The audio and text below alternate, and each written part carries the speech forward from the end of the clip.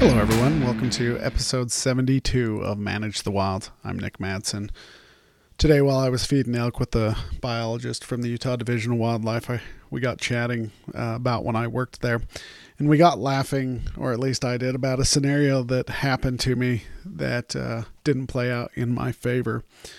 The biologist for a district had moved on to a higher position, and they were looking for a new biologist. And while they were going through all the paperwork that it takes to bring in a new employee and all the hiring and interviews, they needed some classifying to be done.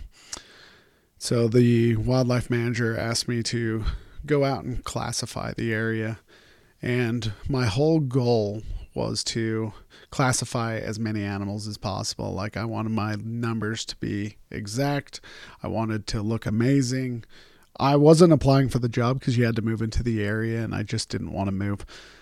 But I wanted to show them that I knew what I was doing. And so I was really putting forth the effort, and I was trying to classify animals 5 miles away with a spotting scope. And when I got done, I entered my numbers, and my numbers were high. Like, the amount of fawns that they had from the fall count to the spring count when I performed it, like this population had a second birth right in the middle of winter because my numbers were so off. And as I was talking to the wildlife manager about it, I felt a little sheepish or dumb, stupid. Like, it looked like I had inflated my numbers. Like, it just didn't give me a good look, or at least in my mind. One of the biologists pulled me aside and asked me how I was classifying the animals from the ground. And I walked him through my method, and he said that I had to change my method.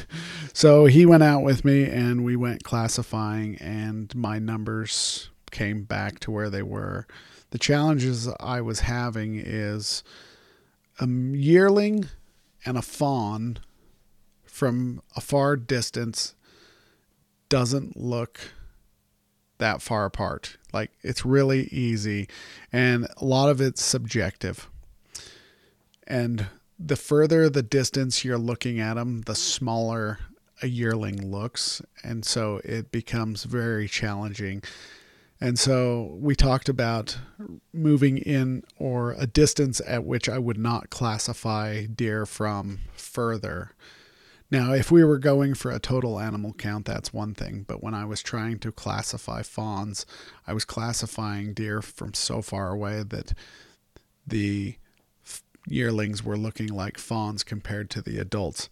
And so once I moved that distance closer to the road, or closer to where I was at, then my numbers became way more accurate.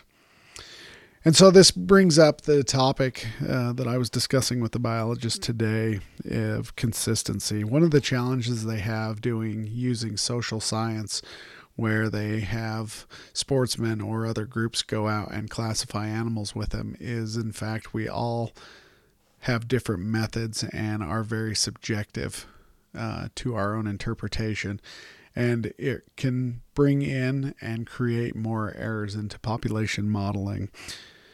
And we were talking about how it's important for biologists to be consistent and to be careful about bringing in extra errors into the models. The models are always wrong, no matter what. Some are just less wrong than others. So the more consistent they can be in classifying and doing their classifying counts, the better off they are for everybody. But I think that also rings true in life as well. The more consistent we are in the things that we do, the better off we are. All right, you guys. Get involved. Here's one for you. Get involved with wildlife.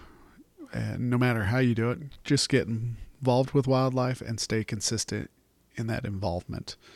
All right, stay wild. Have a great day.